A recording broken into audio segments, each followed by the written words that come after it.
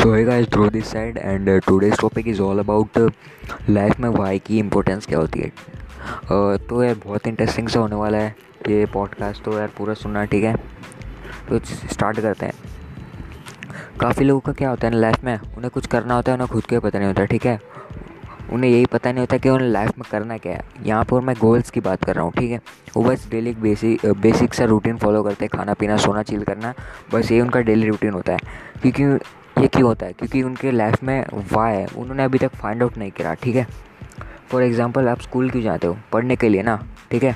आप स्कूल पढ़ने के लिए जाते हो, एजुकेशन के लिए जाते हो, और एजुकेशन से आपको एक अच्छी जॉब, अच्छी सैलरी और अच्छा सा क्या बोलते हैं, समाज में इज़्ज़त मिलती है, ठीक है।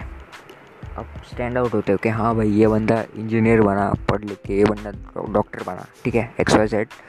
सो यार, ये आपका वाई था कि आप स्कूल एजुकेशन के लिए जाते हो। एजुकेशन यहाँ पर आपका वाई हो गया, ठीक है। और सेकंड एग्जांपल मैं लेता हूँ, बहुत मस्त एग्जांपल है ये, कि आप खाना क्यों खाते हो, ठीक है। आपको भूख लगती है इसलिए खाना खाते हो ना।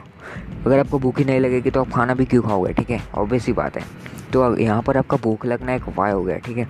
तो यहाँ से क्या प्रूव होता है कि यार आपकी लाइफ में ना वाई होना बहुत ज़्यादा इम्पोर्टेंट है, ठीक है।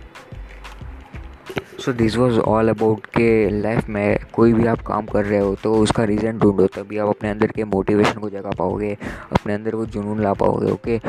So thanks for listening, see you, bye bye.